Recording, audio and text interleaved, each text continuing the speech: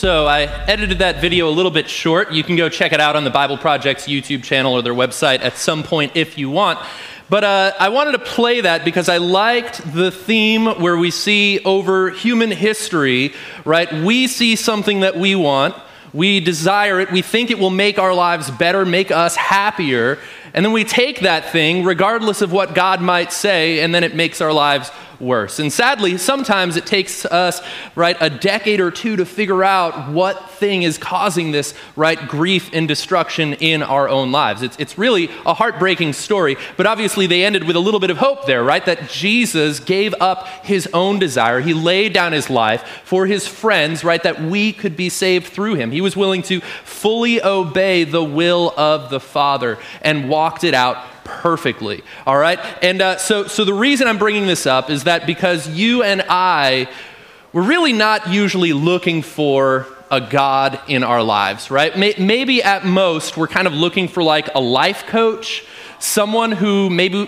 we pay, but maybe it'd be cool if it was God and he did it for free, where he could just spend some time thinking about how to make us happier, right? Where he could figure out how could I get the things that I think will make me happy, right? That's what we kind of want. We want someone to just help us figure out and problem solve how to optimize, right? I want to be happy, so you think about how I can get those things, right? That's kind of what we're usually looking for, because really we want, usually, this is just human, right, history, this is our own hearts. Usually we just want to be in charge of our own lives, right? And we probably think it's even a little bit presumptuous of God to claim that he should be in charge of our lives, right? That's a little bit presumptuous of him. I mean, if you've gone on living your life just being like, no, I kind of make my own decisions.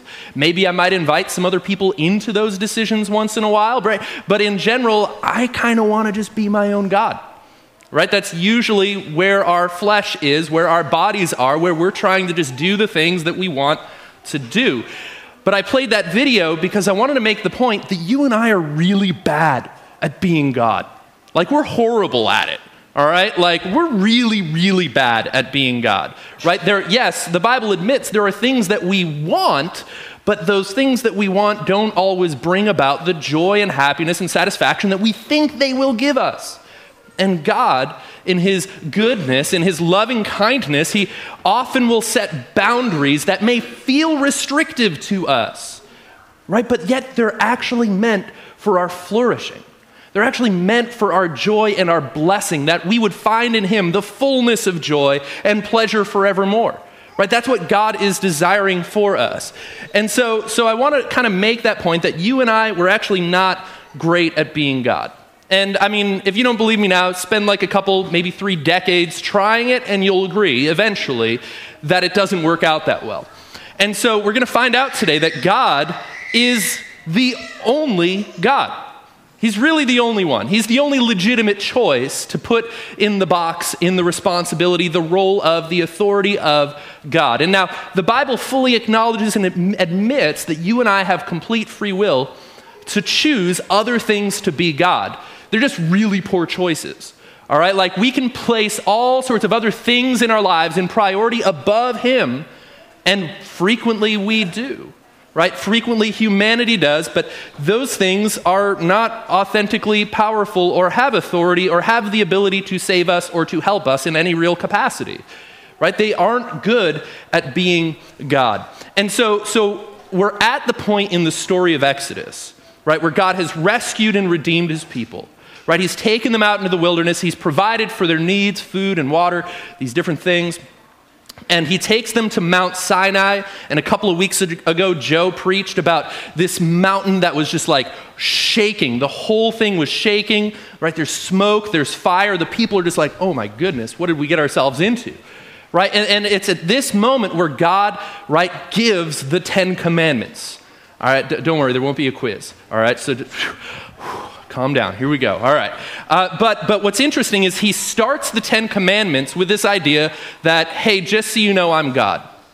And really, if we can't get past that first one, there's almost no point in reading the rest, right? Like, because what's the point? Like, what are we even looking for in the rest of the commandments if we're not willing to admit that he's God, right? The most that we could get out from them is just, maybe I'll read them and I'll be happy when conveniently God got it right and he agreed with me, right? Or I'd just be like, well, that's too bad, God, you were wrong on that one. You should have agreed with me on that one as well, right? So like if we're not willing to make the step of faith that God is God and has authority to even make commands, those other commandments are useless at changing our hearts.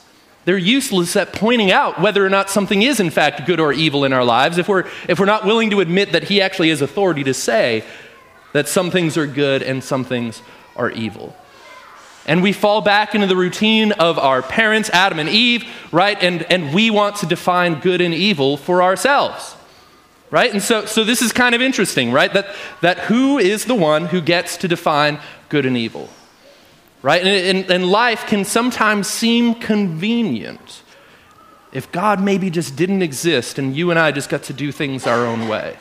But that's a very dangerous, dangerous way to live. So let's go to Exodus chapter 20. I've got it up on the screen. You can follow along. I'll be bouncing back and forth between the New Living Translation and the English Standard Version of the Bible. So I've got a little bit of both in here today. So here we go. All right. Smoking, rumbling mountain, God speaks. Bam. All right, God gave the people all these instructions. Verse 2. Oh, it's all right, it's all right. Whew. All right, I know the rumbling mountain scared him. All right, so I am the Lord your God who rescued you from the land of Egypt, the place of slavery. And so God starts the 10 Commandments reminding them that it's not these commandments that placed them in the family and people of God. God actually chose them and loved them before they kept any of these commandments. These aren't rules to keep in order to appease God and gain his approval. He already has bestowed his love on his people. All right, these commands are for people that are already in the family of God. So this isn't the means through which you become a member of the family. This is just like house rules. All right, these are house rules if you're in the family of God. All right, so we're not keeping these commands, right, in order to gain God's approval or become a part of his group, right, become one of his kids. Because, right, he already told the Israelites, he's like, listen, it wasn't because you're this great nation that I chose you. It's because I loved you, that I called you out. All right, that I rescued you and redeemed you from slavery. All right, so it had nothing to do with their ability to keep these rules, and as you'll find out, they do a horrible job, terrible and horrible combined, job at keeping these commandments, okay? Like, they're just not great, not great. So number one, here we go. Verse 3, he says, you must not have any other God but me. Right, you must not have any other God but me. So I'm the one who rescued you, I am the Lord your God, and you must not have any other God except me. Right? So God is saying, listen, it's me and that's it. There aren't other options for you. This isn't the way that you should live. And I want to suggest that this isn't actually just like this statement of neutrality. It's not just like some box that you would check on your driver's license of like, okay, God will be my only God. It's not just you updating your Facebook status, under religion and just saying God is my God. Right? Like God's actually wanting us to go more than just saying that he's God. He actually wants to be like God of all of our lives. Right? It actually goes far beyond just this command. Instead of just being able to say like, yeah, okay, there's no other God. God actually wants us to love him. God wants us to love him, right? When Jesus was asked, what is the greatest command? Right? He said it is to love the Lord your God with all your heart, all your soul, all your mind, and all your strength. So God's not just looking to be your friend. God's not just looking to, right, be in this God box that you have him in, but then have no relationship or interaction with him. God wants to love you and be loved by you. All right? So it's far more than just this. So when it's stated in the negative, it's kind of like, okay, no other gods. But when it's stated in the positive, right, to love the Lord your God with all your heart, soul, mind, and strength, it goes so far beyond that. And in fact, Jesus in his earthly ministry, he expected the same kind of priority. He said that we cannot love mother or father more than him. That's my Mother's Day reference for 2018. Did you enjoy it? All right, so you can't love mom more than God. But we love you, moms. We love you, just not more than God. All right, and Jesus even said this in Matthew chapter 6. I've got this verse on the screen.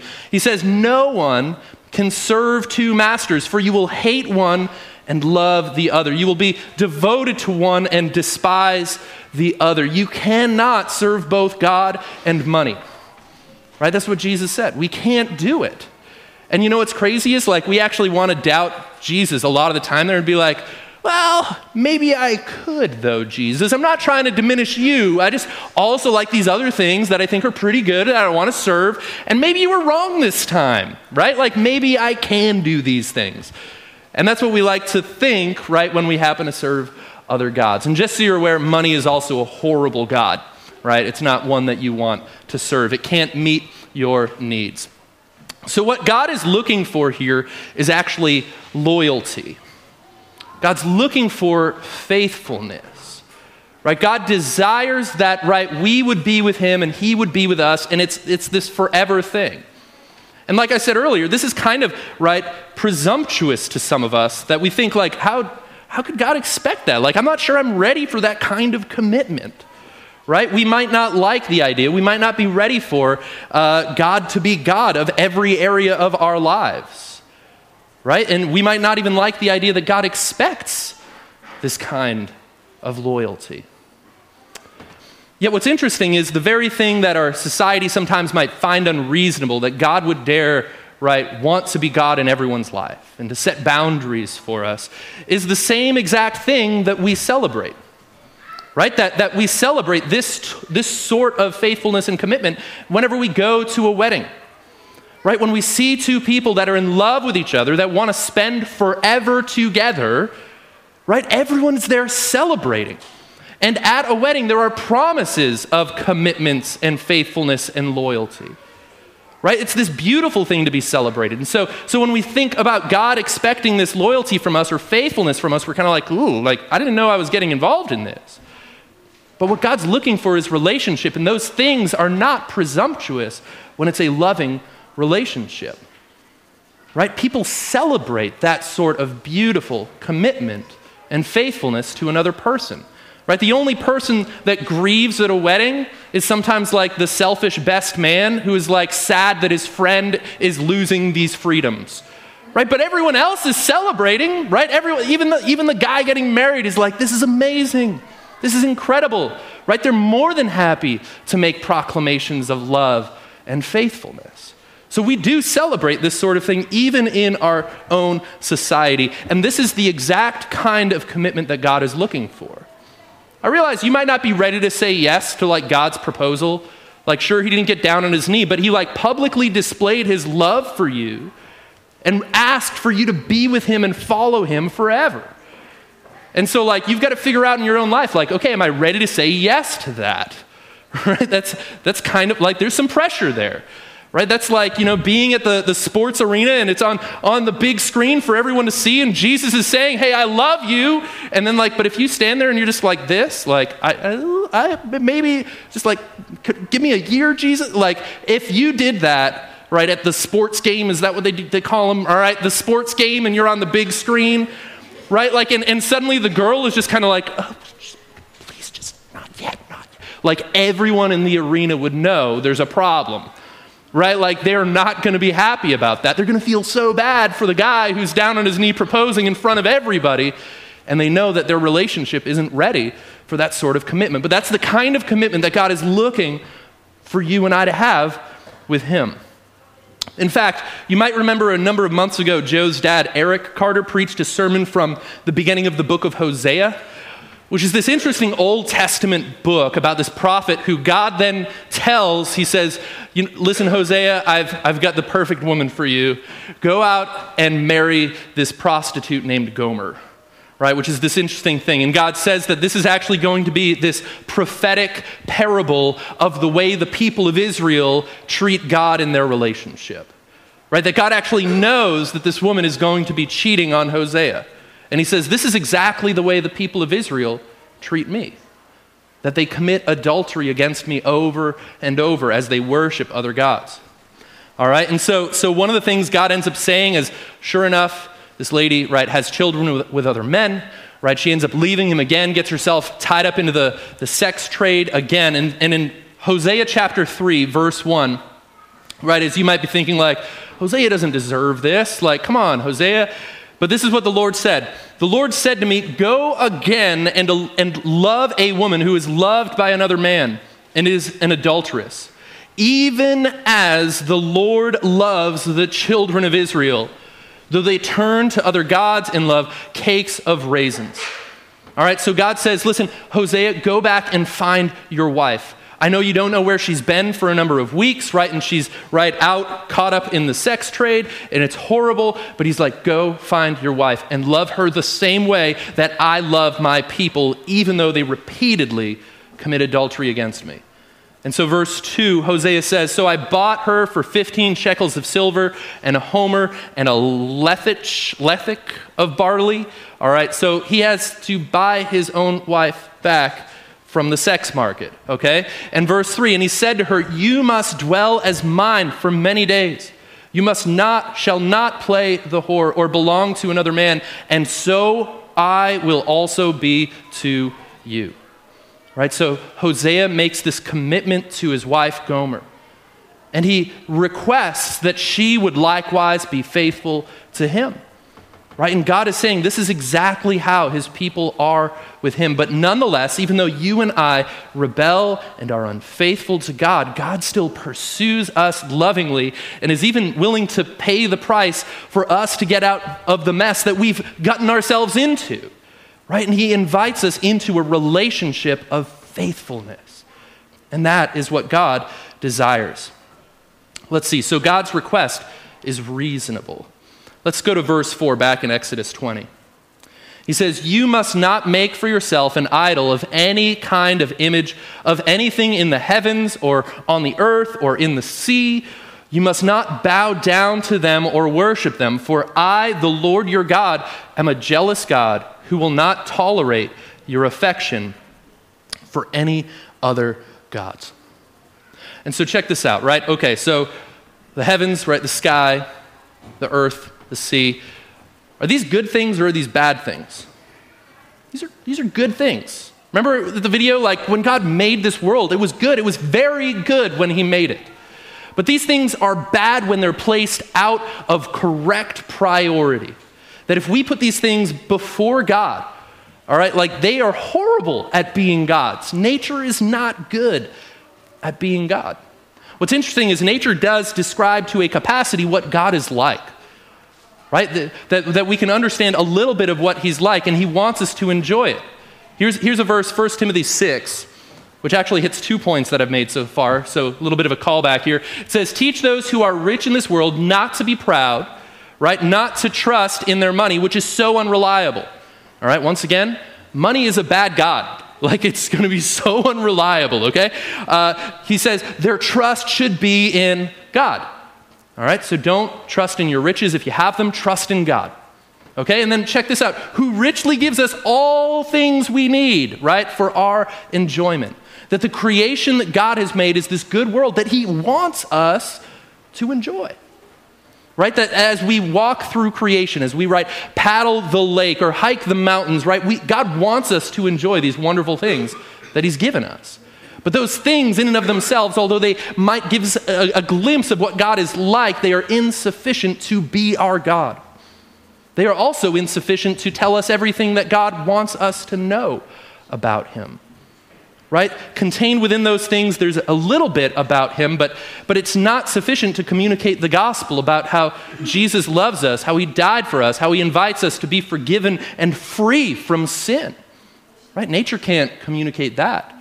In fact, it turns out that it's you and I, the followers of Jesus, who God gives that mission to declare that good news to this world, right? That Jesus loves them, that we are to be the light of the world, right? As we would proclaim this good news to others, right? That God doesn't want to count the sins of people against them anymore, that he's paid the penalty for it, right? Nature is insufficient to communicate that. Nature isn't a good God to be worshiped, and it does give us a glimpse of who God is. Check this out in Psalm chapter 8. He says, when I look at your heavens, the work of your fingers, the moon and the stars which you have set in place, what is man that you are mindful of him, and the Son of Man that you care for him? Right? So just like the psalmist a couple thousand years ago, looking at the sky, and he's thinking, I am so small. God made all of these things. Why does God even bother with us? I feel so insignificant. But the crazy thing is that although you and I are small in this universe, we are not insignificant to our Creator. Right? He made us, and he loves us, and he knows us fully. Verse 5, he says, "Yet you have made him," that is man, "a little lower than the heavenly beings, and you've crowned him with glory and honor. You have given him dominion over the works of your hands. You have put all things under his feet." Right? That when God placed Adam and Eve in the garden, he gave them responsibility over the world. Yes, to have dominion over it, not to abuse it, but to bring about its flourishing. Right? That he's placed that all under their own responsibility. Check this out, verse 7. "All sheep and oxen and also beasts of the field, the birds of the heavens and the fish of the sea, whatever passes along the paths of the sea." All right? He says, "O Lord, our Lord, how majestic is your name in all of the earth." I want to point out from this passage that creation is supposed to remind us of God's goodness, right? That you and I are not God, that you and I did not make all of creation. But also, creation itself is lower than us. So if I'm choosing to worship like the people did in ancient times, worship some statue carved from wood or rock or metal, or if I'm worshiping a creature, an animal, it's kind of why would you worship the thing that is lower than you, right? That is less than you. It doesn't make sense. It's not meant to be your God. That people sometimes they stay distant from the artist but enjoy the work that he created, intending to draw them to himself. Right? Sometimes people are fascinated with the beauty of this world and the life within it, and we should be. But it's meant to draw us to the one who made it. That's what God intends it to do. It is this wonderful gift for us to enjoy. Check out Romans chapter 1. So this is Paul's writing. This is so cool. He says, "For ever since the world was created, people have seen the earth and sky. Through everything God made, they can clearly see his invisible qualities, his eternal power and divine nature. So they have no excuse for not knowing God." Some translations, instead of saying through everything that God has made, it says in everything that God has made. That we can see some of his qualities. We can see, the artist behind the art. And what's so cool is that you and I live in a generation where we actually know more about the things that God has made. We've been able to look more deeply into the things that God has made than any other generation. In fact, I'm going to stop right now and I want to play this little video that I edited together this morning. Check it out. I think you guys got it. This is DNA in its classic double helix form, and it's from X-ray crystallography, so it's an accurate model of DNA. If we unwind the double helix and unzip the two strands, you see these things that look like teeth. Those are the letters of genetic code, the 25,000 genes you've got written in your DNA. This is what they typically talk about, the genetic code. This is what they're talking about. But I want to talk about a different aspect of DNA science, and that is the physical nature of DNA. And it's these two strands that run in opposite directions for reasons I can't go into right now, but they physically run in opposite directions, which creates a number of complications for your living cells, as you're about to see, most particularly when DNA is being copied.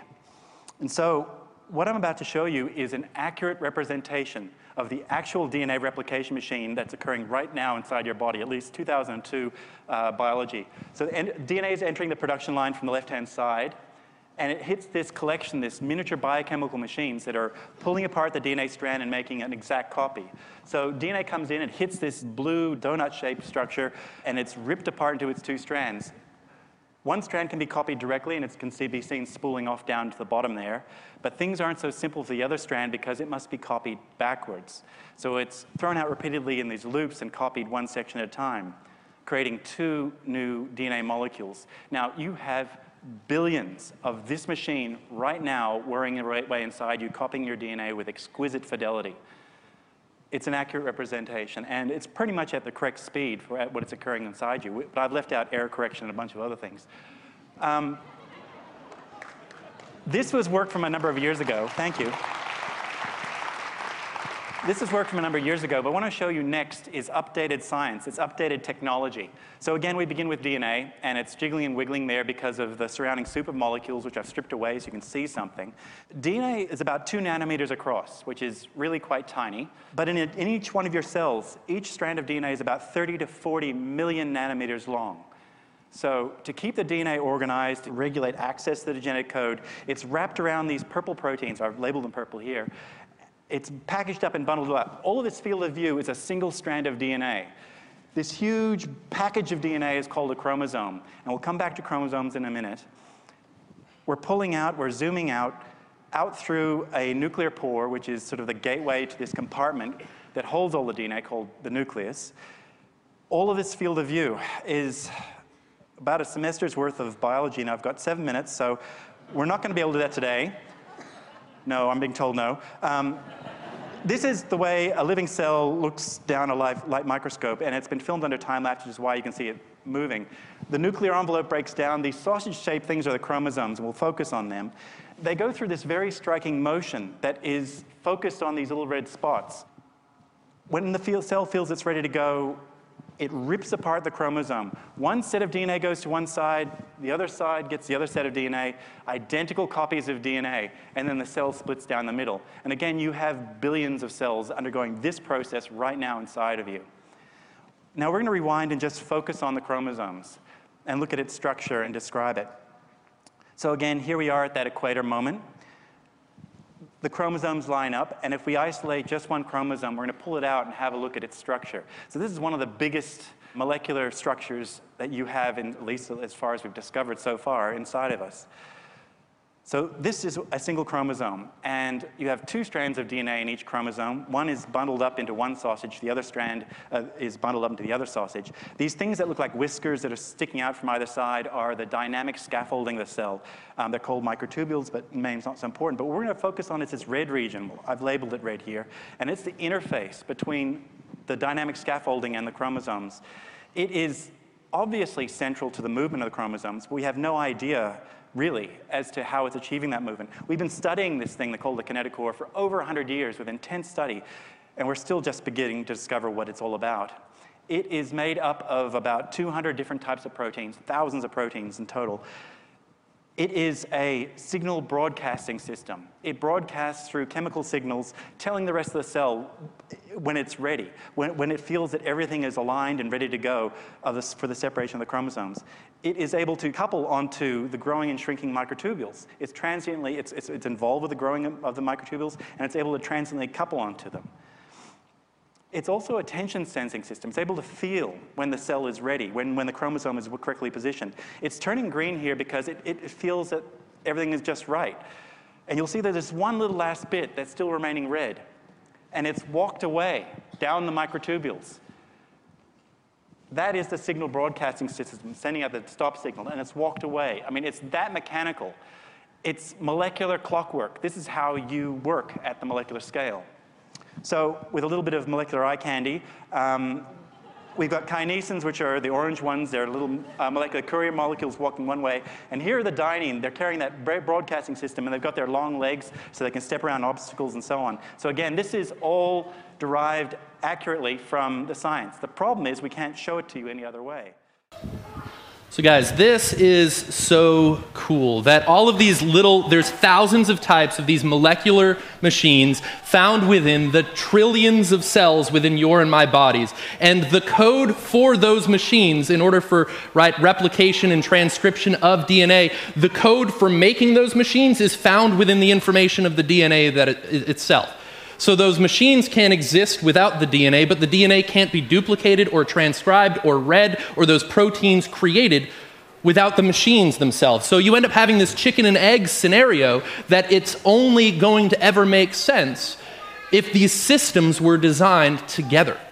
if these systems were designed together. So this is tremendous, that the more that science discovers about our universe, about life, about the information contained within it, about the irreducible complexity of machines like this, where that if you took away one of the parts of that machine, it wouldn't function at like 80% capacity or 50% capacity. It would break down completely. It only exists if all, say, 40 parts in a bacterial flagellum exist simultaneously. So you don't have this gradual progression of which you could get to that type of machinery unless all of them simultaneously came into existence. All right, as we see these things, we see evidence of a mind.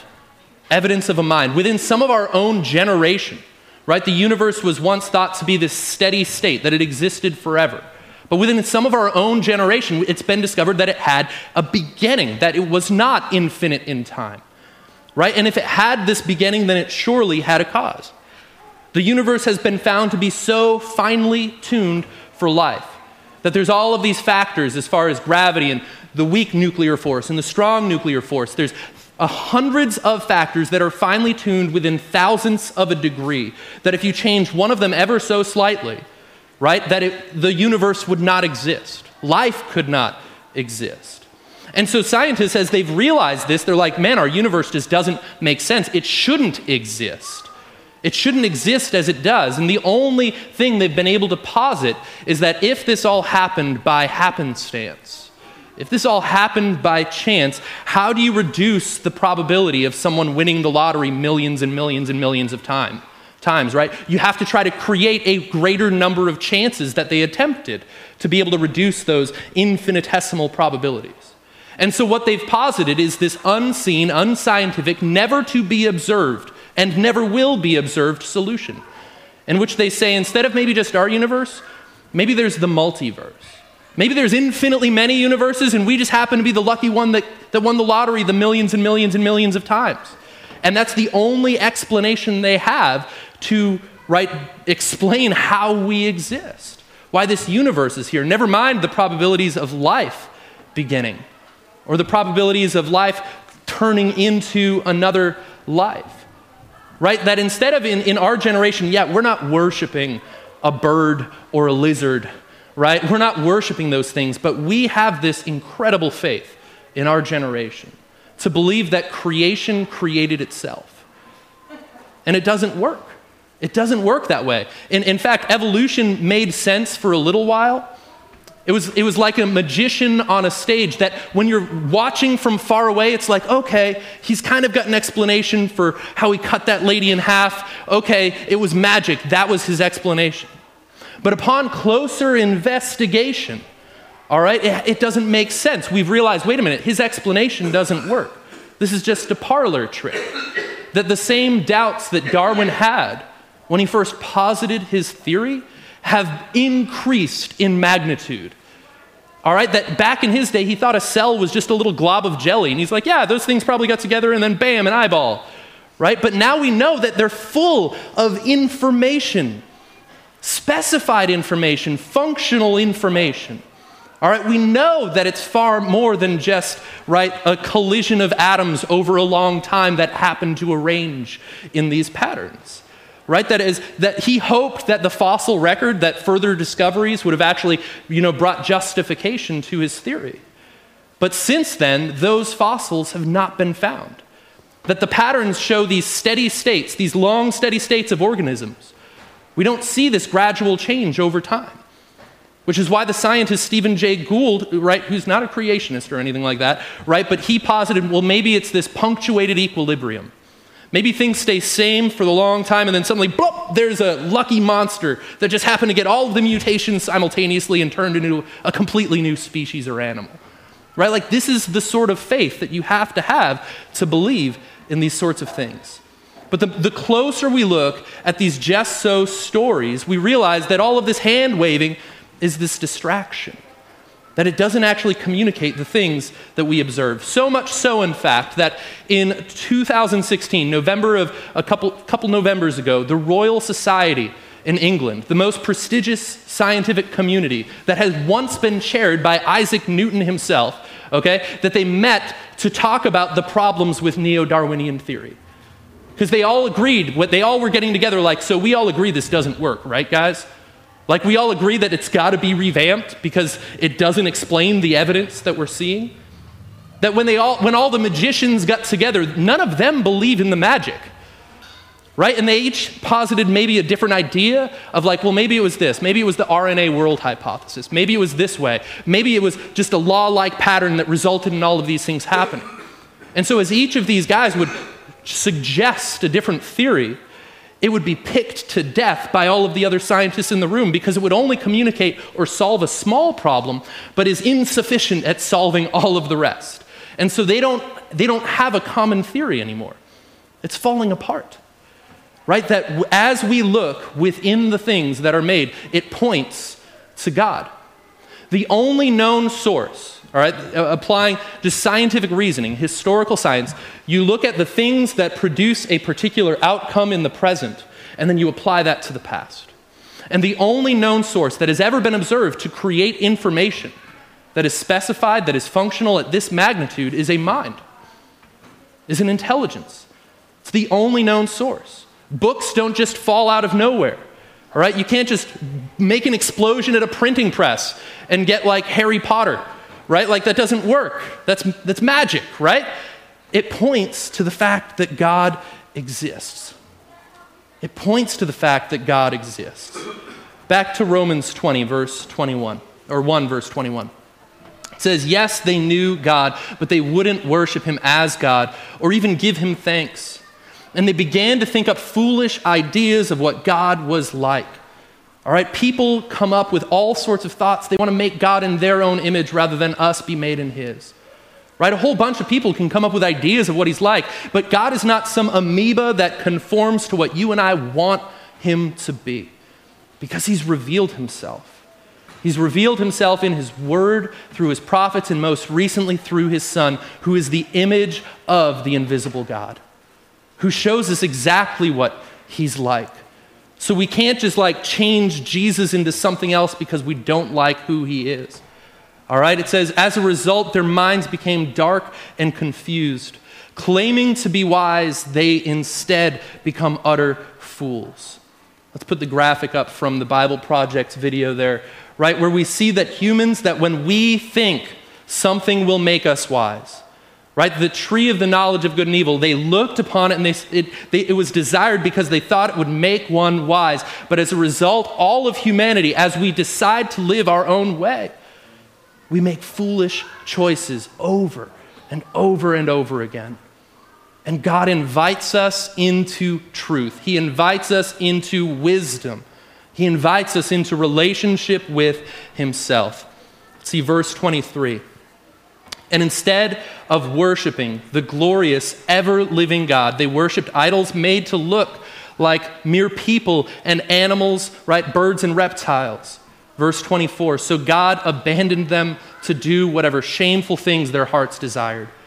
And as a result, they did vile things, right, degrading things with each other's bodies, right? The most common religion in our day is the one in which each of us is our own God, right? Where we're just doing the things that we want to do, right? That we desire to do, but you and I are terrible, terrible at being God. Verse 25, it says, they traded the truth about God for a lie. So they worshiped and served the things that God created instead of the Creator himself, who is worthy of eternal praise. Amen. Let's have the worship team come on back up. Or actually, it's just Renelle. Thank you, though. Oh, man. Sorry, Chanel. No problem. Our other worship leader is Renelle. Their names rhyme. My apologies. So God is magnificent. God is wonderful. He's made you. He's made me. You aren't some cosmic accident, some jumble of molecules over the existence of the universe, right? You were made for a purpose. And since you and I were made, we have a God who designed us and has a plan and a purpose for our lives. He wants to see humanity flourish, right? He wants to see us thrive. He wants to see the gifts that he has placed in each of you come to fruition, something to be enjoyed by other people. Right? God wants to be with you and me forever. But he's looking for a commitment, faithfulness, loyalty to him. And I realize that's not something that you and I really were looking for. Right? We're not interested in a God relationship with someone else where they get to tell us what's right and wrong. But it turns out the wisest thing that we can do is to trust the one who made us and knows us better than we know ourselves. Right? The one who loves us even when we don't love ourselves. The one who forgives us even when we don't want to forgive ourselves. God loves you. God wants to be with you forever. Let's pray. Heavenly Father, we thank you so much for your word and for the world that you have made for us to enjoy. We ask, God, that you would reveal your heart and your love to us, that God, that those of us who are seeking, those who are unsure, those who are not quite ready to commit, Lord, that you would reveal yourself as real and as true and as someone who we can trust. That, Lord, we would place you in the place where only you belong, as God of all creation, as God of all the earth, as God of all of our lives. That we, like Jesus, would be able to say, not our will, but your will be done. We pray this and thank you for everything. In Jesus' name, amen.